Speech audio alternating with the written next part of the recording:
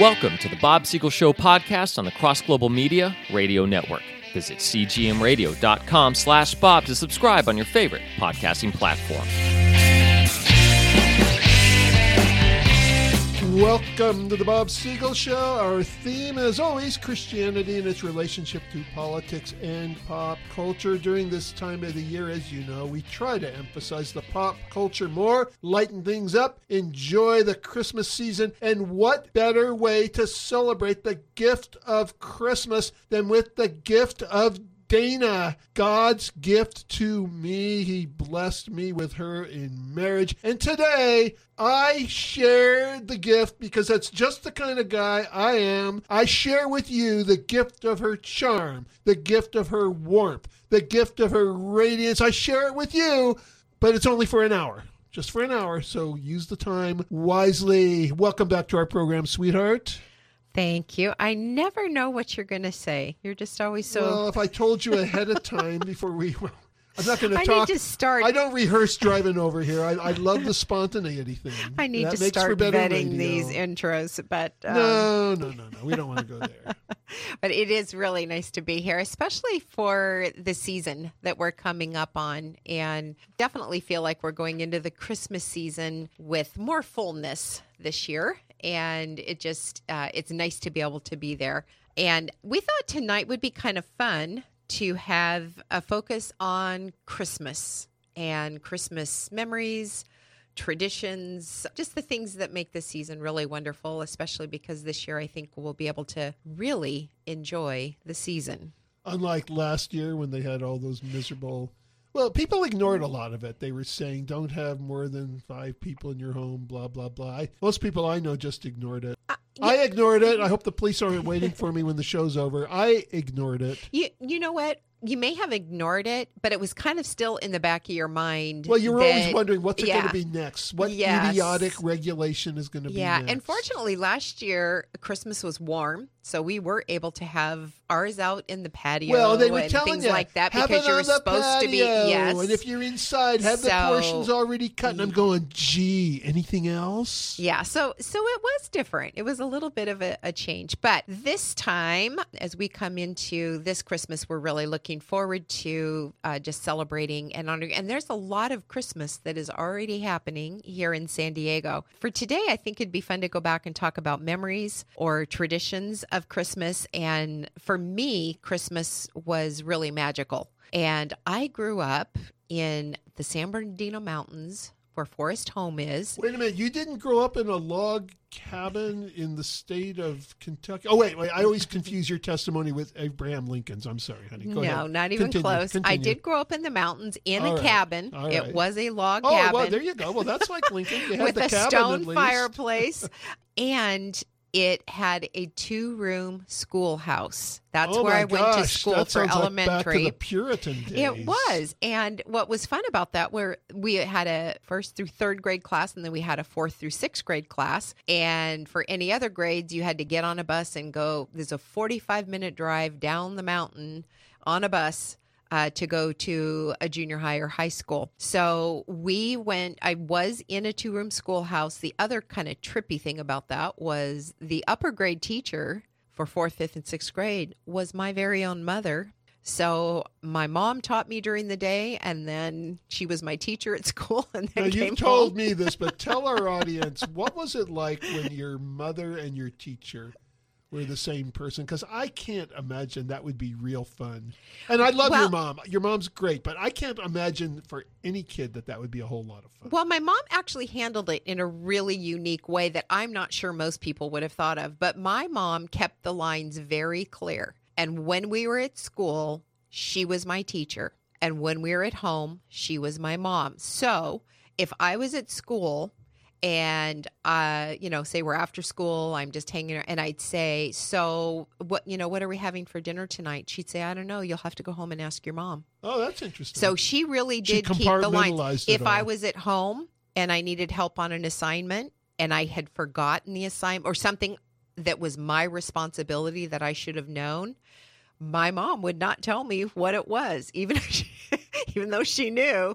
She would say, well, I don't know. You're going to have to ask your teacher tomorrow. So she by doing that, she built the structure for me that I couldn't be relaxed at school and go, oh, well, I'll just ask my mom when I get home. I don't have to listen. Or she didn't cross the lines at school where I would have more private conversations with her or have more personal information. And that was actually really, it did define things. I think it also helped other kids too, because they saw us really as teacher-student at school. So and as far as discipline or correcting you, obviously, there were no special favors that you were her kid. No, actually, I feel like I got a little harsher. Right. Because she was trying to prove. But if she went a little harsher to try to prove something, then ironically, she wouldn't have really been treating you the same way she treated the others, even though she may have been. But as far as I didn't get away with anything, now, did you ever go home and she'd continue it and she'd say, "Now let me talk to you as your mother about what you did in class."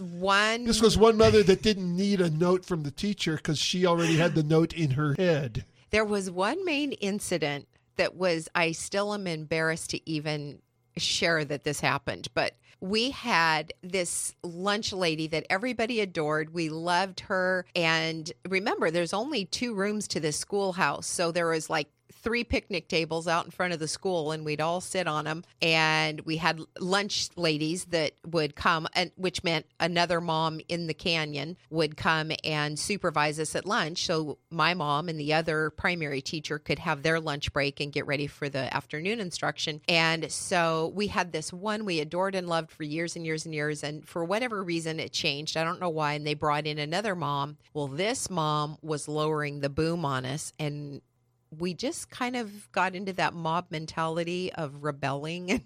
And so it's terrible. I can't believe I'm sharing this. We were banging on the picnic tables, yelling. Is your mom listening tonight? Did you tell her to listen? No, I didn't tell my mom to Why listen. Not? It's good she's not listening. She might have been one of our callers with her own version of this story. No, but the whole reason I was telling this was because we did kind of create this little riot at lunch in protest of this new lunch mom that was not as friendly with us. Ladies and gentlemen, you're listening to somebody who went on to become both a school teacher and a principal.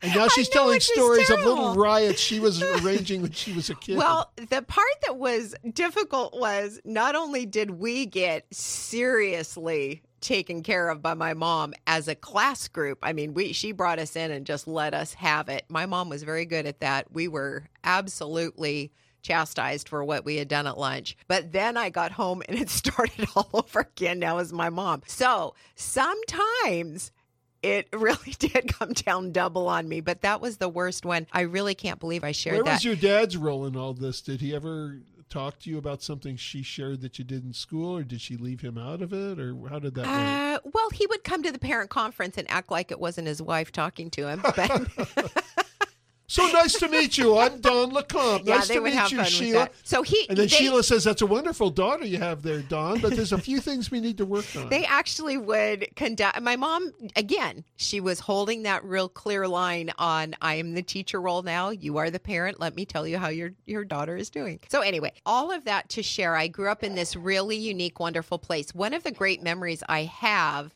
for Christmas in this situation was there was one family up the hill, and this mom in this family, she was our substitute teacher whenever my mom was sick, which was hardly ever was she absent, or the primary teacher had to be absent for whatever reason. This mom in the canyon who had a credential would come in and be our teacher for the day. We loved her. She was amazing. And it became a tradition. Every year she would bake a Christmas wreath for each of the teachers as a gift to their families to thank them and so on. So every year we could hardly wait to get Mrs. Bell's Christmas wreath. And I know that probably doesn't sound like that big of a deal, but it was one of those really amazing, like yeast bread, cinnamon. And her name was Bell. Her name was Mrs. Bell. That's a good Christmas name. Yes, it was Mrs. Bell. And she would make this Christmas. With her friends Mrs. Tree and Mrs. Ornament. I'm sure they made up a great chorus there. But it takes a long time to make these. It takes you all day because it is a yeast dough that has to rise 2 times. It's got cinnamon and sugar and nuts and maraschino cherries. It's just this, and it's made in the shape of a wreath, and it bakes up, and it's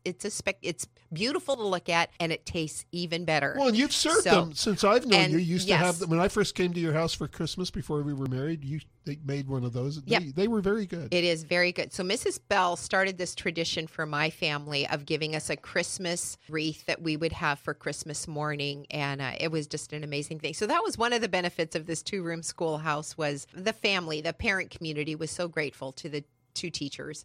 And so they got some pretty spectacular gifts and we got the benefit of that. And then as I got older, I did find that recipe and so started making it for my family. And that was our Christmas morning treat. So it is fun. So other traditions that we had, and I think for me as a child, I was in a family where my mom and dad taught us that Santa was the real deal. I mean, I absolutely believed in Santa, no doubt.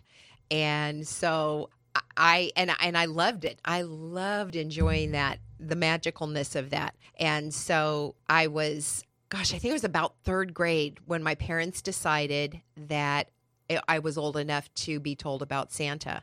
I was so disappointed.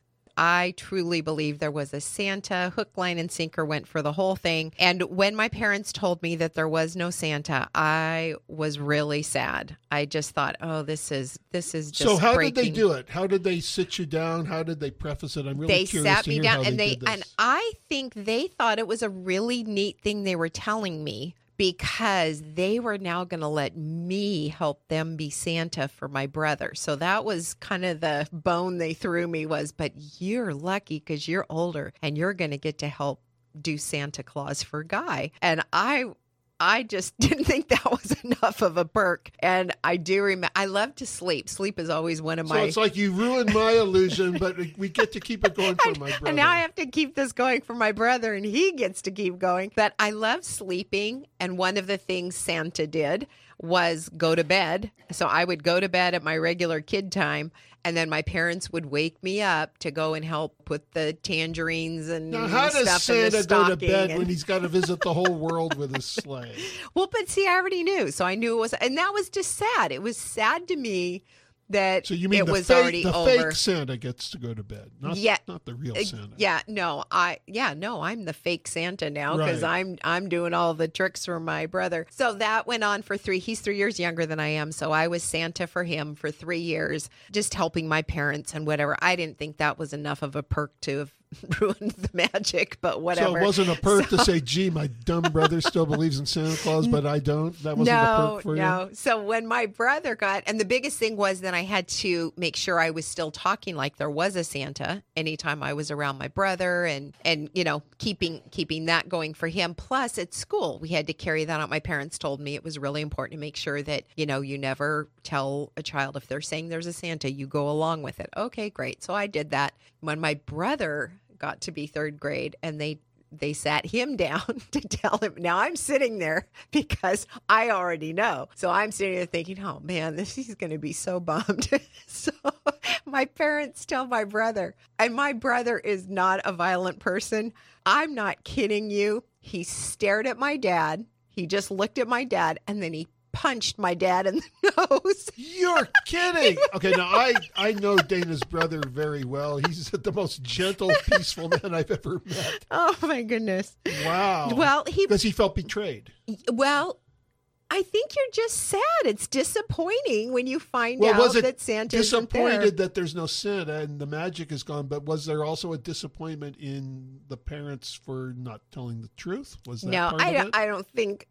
I don't think it goes that deep. I think it's just, gosh. So the he gig might have is hit. up. He might have hit anybody then. If an uncle had been nearby, he I might have think punched he him was in just the so subject. disappointed. That was the only thing he could think to do, and just. And there is no Santa. There's no elves, so you can't take it out on one of the elves. You got to just take it out on whoever's really in the room. So he actually did what I think I kind of felt, which was like, golly, that's terrible. And so anyway, that's one of our funny family stories is that my brother punched my dad when we told him there was no Santa. So anyway, so that was our childhood. I think it would be interesting at this point to jump over to your childhood. Oh. Let's talk about how, as a Jewish family who did have Hanukkah, but then also did Christmas, explain that to us. And I do an annual Christmas special, which was already repeated this year, where I go through the history of Christmas. And when we get to more modern traditions, I do talk about some of this, but it certainly fits in at this show, too. Yes, it definitely I won't does. go into as much detail as I did in the other show. But as you know, I'm Jewish, but I converted to Christianity in my second year of college. As a little kid, first of all, I loved Christmas time. Now, I didn't believe in it. I wasn't taught anything about Jesus. We would sing carols in school about baby Jesus. I didn't understand what any of that meant. I heard words like Son of God and Savior. I just didn't understand that. How could God have a son? And we were an atheistic Jewish family. Judaism's a culture and a race as well as a religion. So we're not really religious Jews. We would celebrate some of the holidays, but it was for tradition. We actually did not celebrate Hanukkah until I got into like the third grade.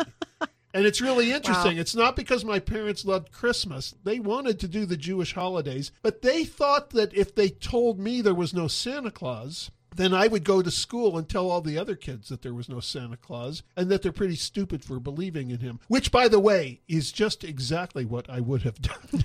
So yes, you would have. They had me pegged.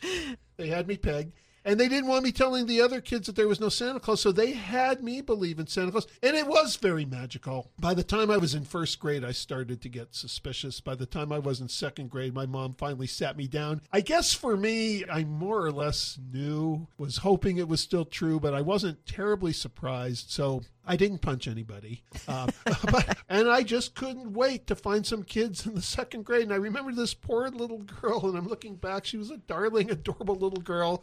And I was, you believe in Santa Claus? Oh, man. Boy, are you dumb. So I guess my parents knew me pretty well. They probably should have saved it. And of course, I guess they figured that by second grade, kids wouldn't still believe, but some still did. But what are you going to do? Wait till I'm in high school because someone in high school may still believe in Santa Claus. Now, I should say that when I had children, we didn't have a problem with Santa Claus movies. And I've talked on this show before. There was a real St. Nicholas that lived only about 300 years or so after Christ, and he did do some interesting things. And so I don't mind the spirit of a Santa Claus, the idea of it. I certainly don't mind. We didn't mind our kids watching fantasy movies with Santa Claus, but we told them Santa Claus was make-believe. We told them Santa Claus was a game because we didn't want to compare Santa Claus with God. And that's not what parents try to do, but think about it.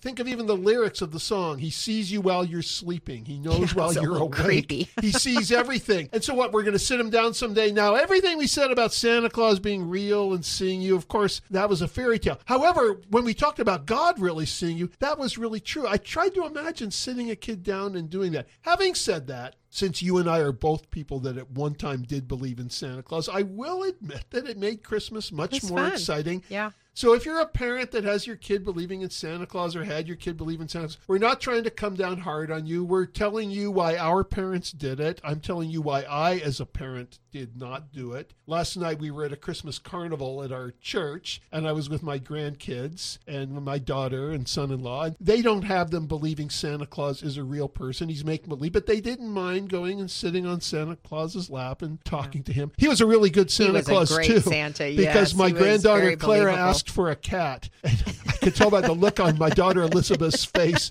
a real live cat. Yikes. And Santa Claus goes, well, that's a family decision. And I said, boy, it's nice to have an honest Santa Claus. Yeah. So anyway, that's the Santa Claus thing for us. That is interesting. And so did you guys have a tree and everything? Or... No. Oh, no tree. No. So just Christmas presents. There were no Christmas decorations. There were Christmas presents. No Christmas. Okay. There was no tree. They didn't want... They tried to make it as unlike a real Christmas as they could. They only salvaged the Santa Claus myth so that I wouldn't cause havoc in school. Okay. Which I did anyway when they finally told me. So I'm curious, when you were younger, were the Christmas gifts similar to the Hanukkah gifts and then it just switched and now they were Hanukkah gifts, or? Well, now with Hanukkah, there's 8 nights of Hanukkah. And did you get all 8? I got a gift you did? every Okay. single night. I remember cool. some of my friends saying, boy, you only get 8 presents. But as time went on, I was going, wow, I got 8 presents. And they were good presents. I don't remember the Hanukkah gifts being inferior to the Christmas gifts. And I enjoyed Hanukkah. It was fun to celebrate, and we heard the story, the Hanukkah story. However, as I got older, there was always something about the Christmas time of the year. And I'm talking in all those years before I became a Christian, before I believed in it. I loved the decorations. I loved the carols, the music. There was just something I sensed about that time of the year. And in college, when I became a Christian and had my first Christmas as a college student who believed in Jesus and looked at the lyrics of the Christmas carols and actually understood what they were saying. Yeah, that is incredible. And my family, we've always done Christmas. And one of our traditions was getting to pick one present to open Christmas Eve. And so my brother and I would pick very carefully. We hoped it wasn't going to be, the socks or something like that we would open. We were hoping we were picking a toy or something. But in my family, once I had started having my own children, I continued the open one gift on Christmas Eve. And while they were little, I got away with guiding them to the present that was the new Christmas pajamas, because I wanted them all in matching pajamas for Christmas morning. For tell pictures. us, sweetheart, were they as excited by that gift as you apparently were? Actually, when they were younger, they were. They thought it was really fun to they'd all get them and go run and put them on, and they did. I can't imagine being excited about pajamas at a gift at any age. Okay, so this is what happened. It started morphing into, as my kids got older, they start going, wait a minute, we know what those pajamas that package looks like. So then they started wanting to pick their own presents. So then they would pick their presents. Well, as the mom who was going to take photos the next morning, I still needed them in those Christmas pajamas. So it kind of morphed into they got to pick one, and then they also got their pajamas on Christmas Eve. So, and I kept up that pajama one. I thought I would do it forever. But as they all married and got older, that tradition did not become as beloved by them. I still loved it. I thought it was really fun, but now I let their spouses take care of that. And I do think it would be fun to do that with grandkids, but... Oh, absolutely. Well, we have a caller calling in with a Christmas memory of his own, I believe. Bill, welcome to the Bob Siegel Show. Thanks so much, Bob. This is not a childhood memory. In fact, it's adults. Mary Beth and I were both married. We had just returned to our home of origin in Lancaster, Pennsylvania from San Diego with our 1.5-year-old identical twins. And the memory was sitting in my parents' living room watching the black and white TV with the rabbit ears as the Apollo 8 astronauts circled the moon, and they looked out the window and we saw the moon in the foreground and the Earth rise in the distance, and they read the first 10 verses of chapter 1 of Genesis. We'll never forget it. I had forgotten that they did that around Christmas time. I'm remembering now that you say it, but that was pretty incredible. That is a great that is a great memory. And that must have been quite a Christmas for the astronauts, too. It was indeed. The Bob Siegel Show podcast is a production of Bob Siegel and Cross Global Media. Visit us online and subscribe to the show at cgmradio.com/Bob.